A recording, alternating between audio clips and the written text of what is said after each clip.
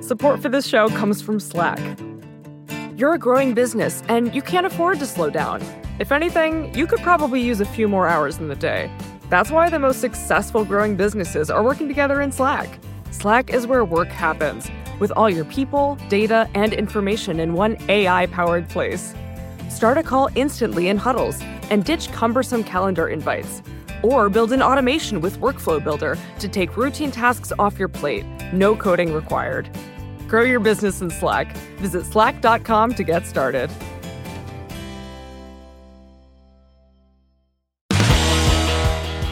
This is Recode Media, Peter Kafka. That is me. And of course, the big story, not just in tech, but everywhere this week, is Elon Musk, the new owner of Twitter. Jason Gay from the Wall Street Journal has been following the story closely. Welcome, Jason.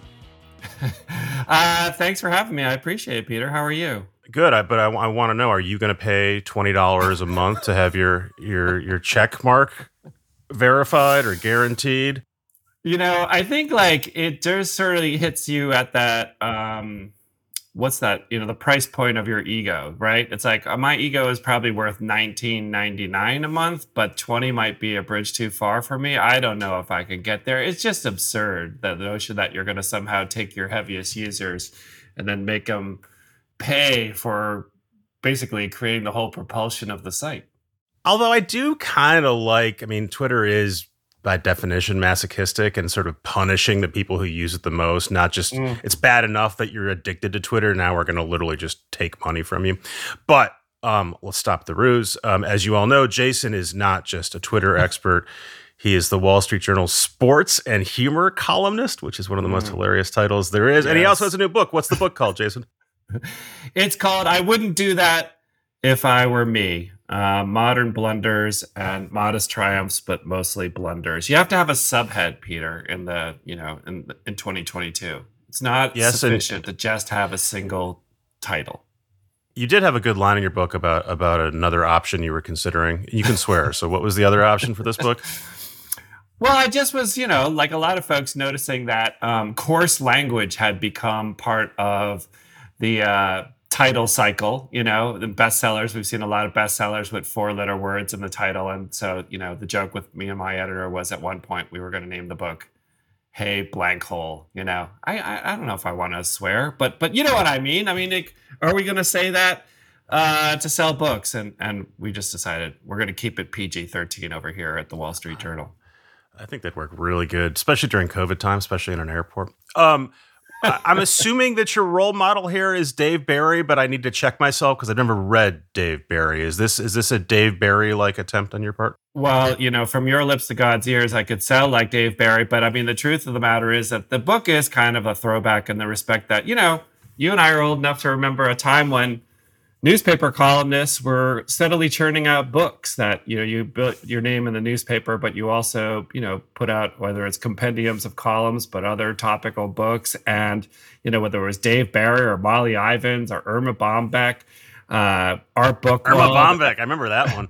Irma was a phenomenon. I mean, again, to sell a fraction of what she sold back in the day would be a blessing. But this was, basically what happened with columnists. And, I think of writing a column unto itself as a bit of a throwback in 2022, but certainly trying to do a book and trying to do a humor book series. Yeah. I mean, reminiscent of those kind of folks. And again, I should be so lucky as to repeat what they did.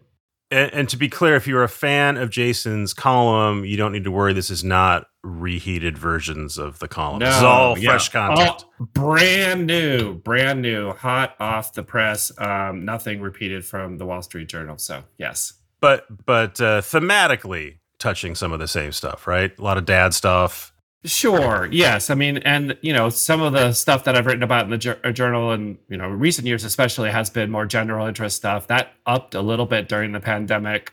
And so, it triggered a bunch of thoughts and emotions that I didn't get into in the paper necessarily, that I expanded upon at length. It's a different muscle set. I want to rattle off some of the subjects, but then I feel like that's dismissive because it's like dad loses his phone. Dad doesn't bring his shoes with him when he travels. Dad takes his kid on trips. But they're all good. Look, if you like Jason, and you should read it. They all can't be Ulysses here, Kafka. You know, like it's keep it simple and to the point. You know, I'm strictly looking to entertain people. If you are looking to buy a book that'll make you laugh or make somebody else laugh, that's what I'm trying to achieve here. I'm trying to reinvent. I got to warn you, there's a little bit of heavy. There's a little bit of heavy in here too, which is very good. A touch of it. I appreciate that. Is this a book you agreed to do during the pandemic, or you'd already agreed to do it and then there was a pandemic and then you had to write?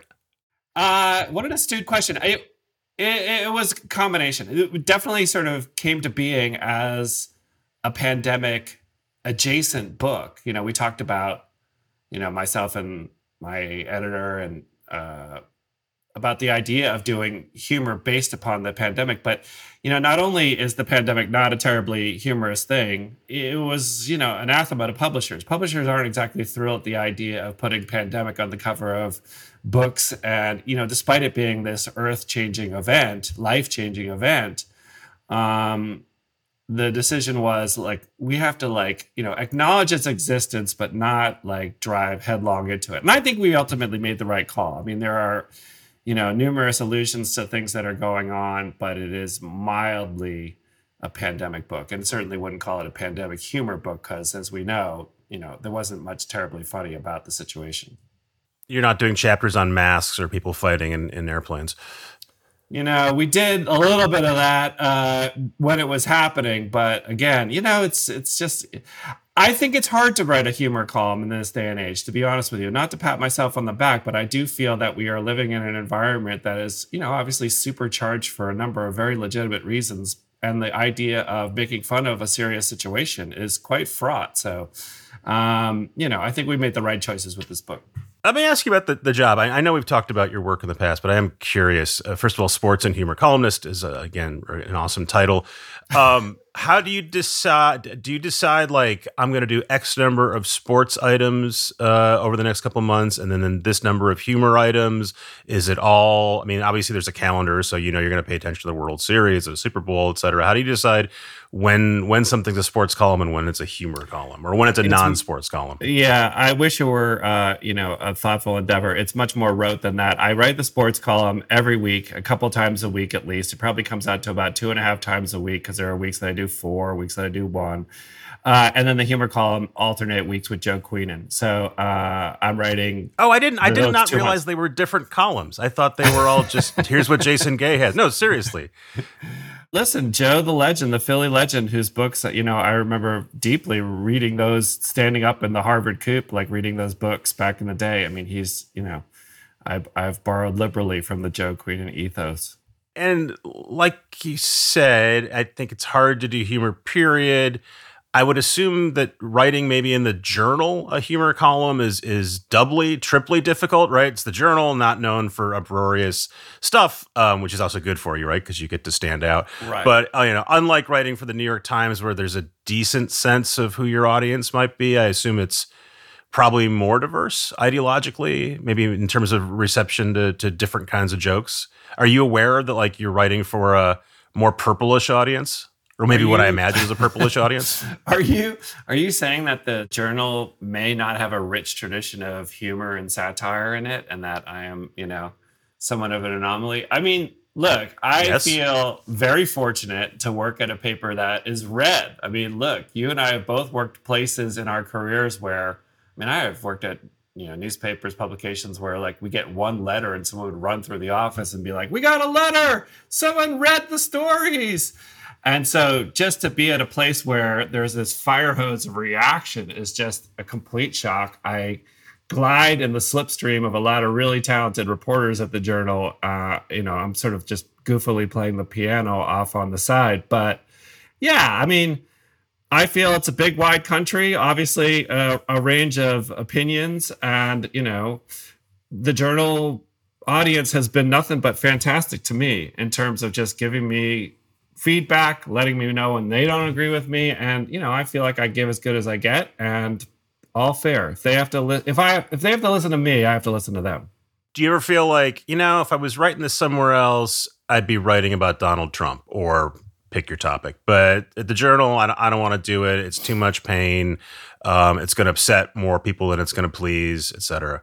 Well, I have written about Trump a couple of times, and like I definitely felt like there was fertile ground for humor there for sure. I mean, at a certain point, it becomes less funny, and that category of humor was certainly well occupied by other outlets. But no, I've never had any kind of timidity about a topic because of the audience of the paper or the perceived audience of the paper. I just feel like whatever makes me laugh is the thing that I'm going to run toward. And there's definitely an idea sometimes to counter program, like I'm exhausted by the Twitter story. And like, I know that everybody wants to make an Elon Musk joke, but I've already heard 2,000 too many Elon Musk jokes. I don't know if I'm going to get into that business right now, maybe at a different point, but at a certain point, these topics just get exhausted.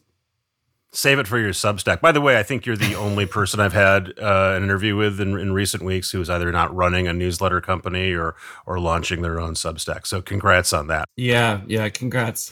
Going to take a quick break. We're right back with Jason Gabe. At first, a word from a sponsor. And we're back. I do want to ask you about some columns because I'm interested in stuff. Please. You wrote about the NFL moving to Amazon. For years, this was something that I was waiting for big tech to start getting into broadcasting NFL games. And by the time it rolled out this fall, it seemed like a non-event. The first day it went up, people were complaining about not being able to stream it, but I haven't heard those complaints. It seems like the main complaint is the games aren't good. Again, I'm living a coastal bubble. Are you seeing or hearing something different?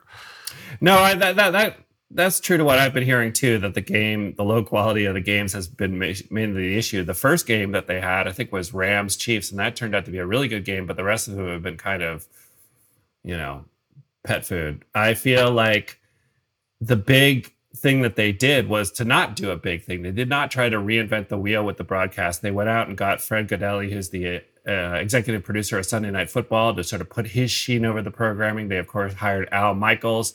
They paired him with Kirk Herbstreit, which I guess is a little bit of a risk because Kirk Herbstreit did college football primarily, or does college football primarily, but he's not somebody who's exactly, a radical in the booth. And so that pairing doesn't really shock people. I think for people in our business and your business, especially, Peter, the sort of most interesting aspect of this is that for the first time, you're getting Amazon Prime numbers. You're getting actual ratings for what these things are doing. And I think that's been the real upbeat note for both the people who program this stuff at Amazon, but also for the NFL, that you can achieve a broadcast level rating. And they have truly indeed been plus 10 million, close to 15 million ratings in some cases, and that's a real huge number. That's that'll put you number 2 for the entire week up against Sunday Night Football.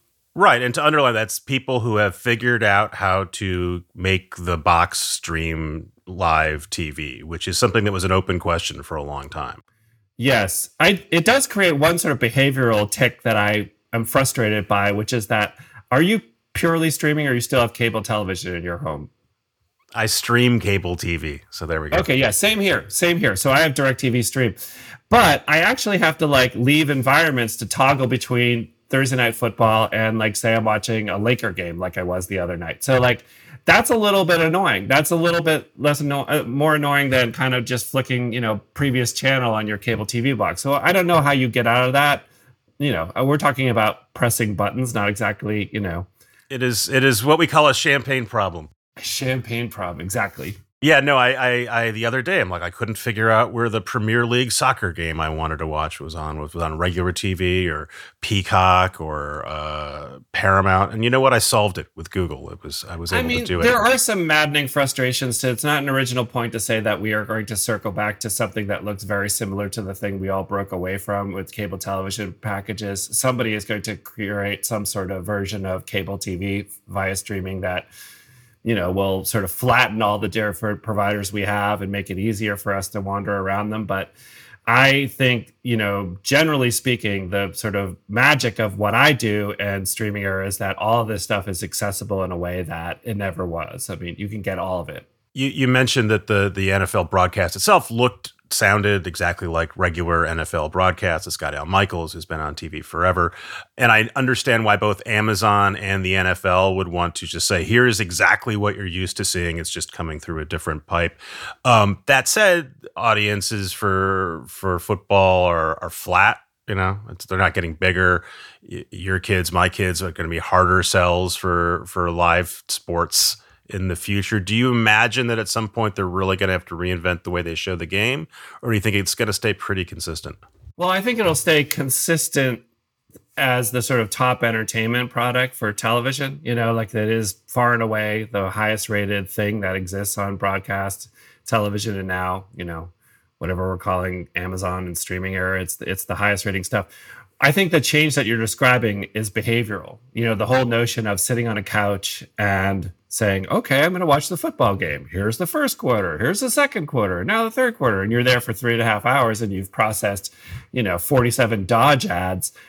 The younger consumer doesn't process entertainment that way, whether it's, film and television or live sports. They are getting it, sent to them via social media. They are watching multiple things at once. They are able to stay on top of, a game remotely in a way that you or I never imagined when we were younger. And so the process of reaching those individuals, whether it's, tagging advertising to highlights or so on, that is the riddle that they have to unscramble. I don't think the numbers are going to crash in a way that's going to make, for big changes in the way that NFL teams are compensating players or getting television contracts. But I do think they have to really consider where their audience is, and especially that younger audience that advertisers covet. Can you pronounce the last name of the Miami quarterback who was concussed twice on live TV? Tua Tagovailoa. Okay. I wasn't trying to get you on the spot. I just didn't want to do it myself. Yeah, Tua Tagovailoa. So I can't pronounce it either. Yeah. So I was struck, and you wrote about him. This is these brutal injuries that happened on live TV. It was really upsetting. There was a brief moment of what is to be done. Mm-hmm. And this was Thursday Night Football, too.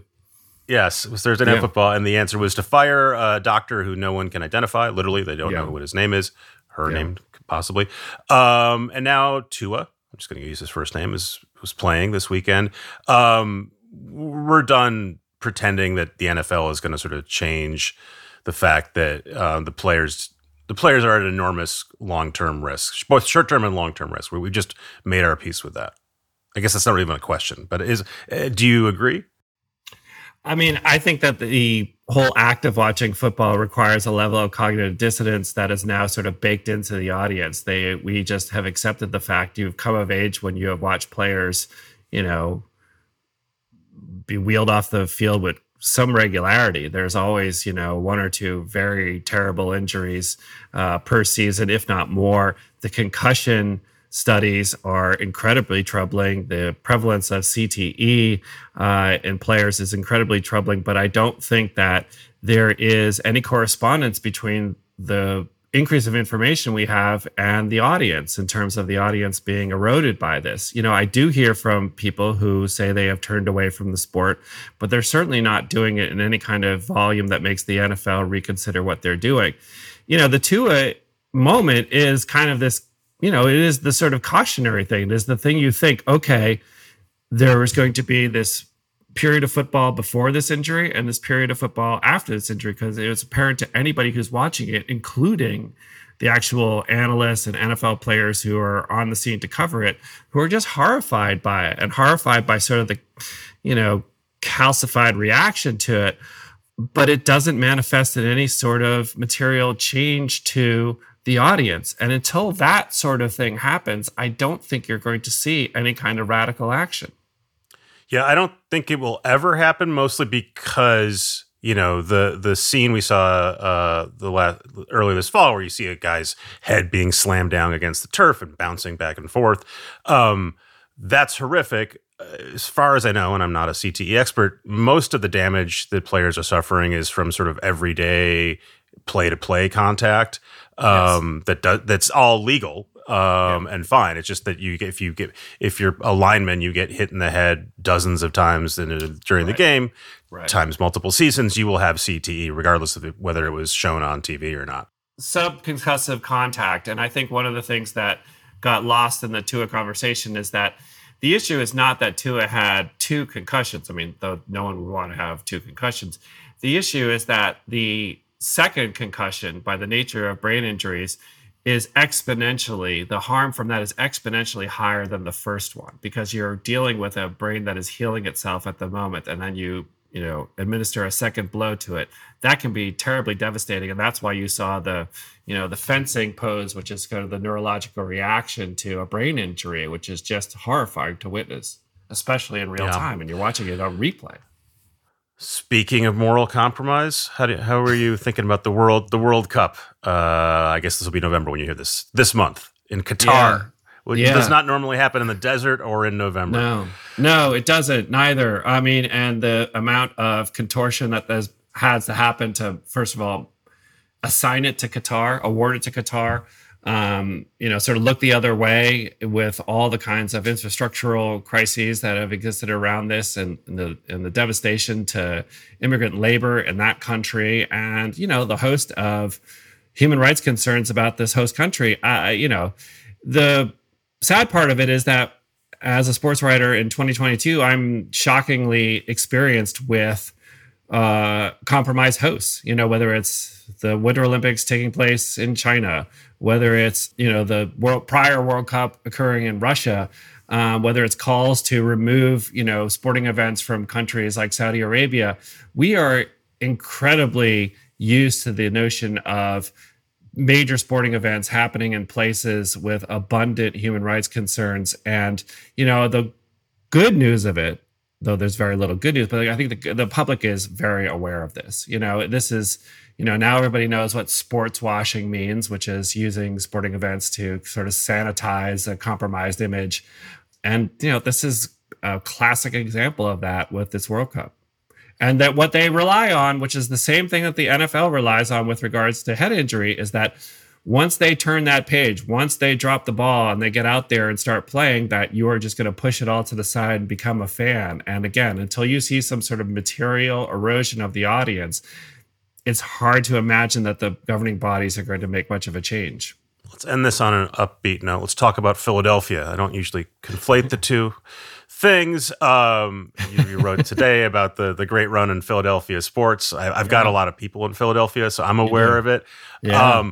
That said, if I didn't have people in Philadelphia, I would not be aware that the Philadelphia Phillies are in the World Series, that the World Series being held. It seems to not exist in sort of my general sports consumption. Is that a reflection of baseball's sort of diminished stature, or that there's that sports is less of a unifier than we imagine? I don't know. I feel like these have been pretty exciting baseball playoffs. Have you had drop off in terms of, major teams like the New York Yankees were swept out of it by the Houston Astros, who are the opponent in the World Series. Los Angeles Dodgers have gone by the wayside. Atlanta Braves have gone by the wayside. Top, 100-win teams have been pushed aside. But I think the Phillies are a great story. It's not really a David versus Goliath kind of thing, because the Phillies are a top payroll. They pay $30 million salaries over there too. But they are, this punchy team, and this is a World Series that's joined. You will see the way that the Astros went through the Yankees. They swept them in 4 games. Phillies right out of the box won game 1 with a spectacular comeback. This is going to be a really good series. They have 3 games happening this week in Philadelphia. No one's going to, I would be surprised if a winner emerged from game 5. But, this is happening at the same time that the Philadelphia Eagles are undefeated at 7-0 atop the NFL. Great times to be a Philly sports fan. And usually it's, something of the opposite. It's always great when Philadelphia is involved in a big sporting event, because if they win, they do things like literally eat horse shit on video, which you can still find on Twitter if you Google it there. Gosh. And that's where we're going to leave this interview. Jason Gay, I love reading your stuff. I always want you to come on the podcast, but apparently you only do it when you got a book to promote. But that's all right. I'll be here for your next one. Listen, Peter, I appreciate it always. And listen, I appreciate that you ate a little bit of horse shit here too. Excellent. Thank you, Jason. Thank you. Bye-bye. Thanks again to Jason. So glad we got to leave on that very particular note. Thanks again to Travis, who produced and edited this show, and our advertisers who bring you this show for free. This is a bonus episode of Recode Media, so we'll see you again this week.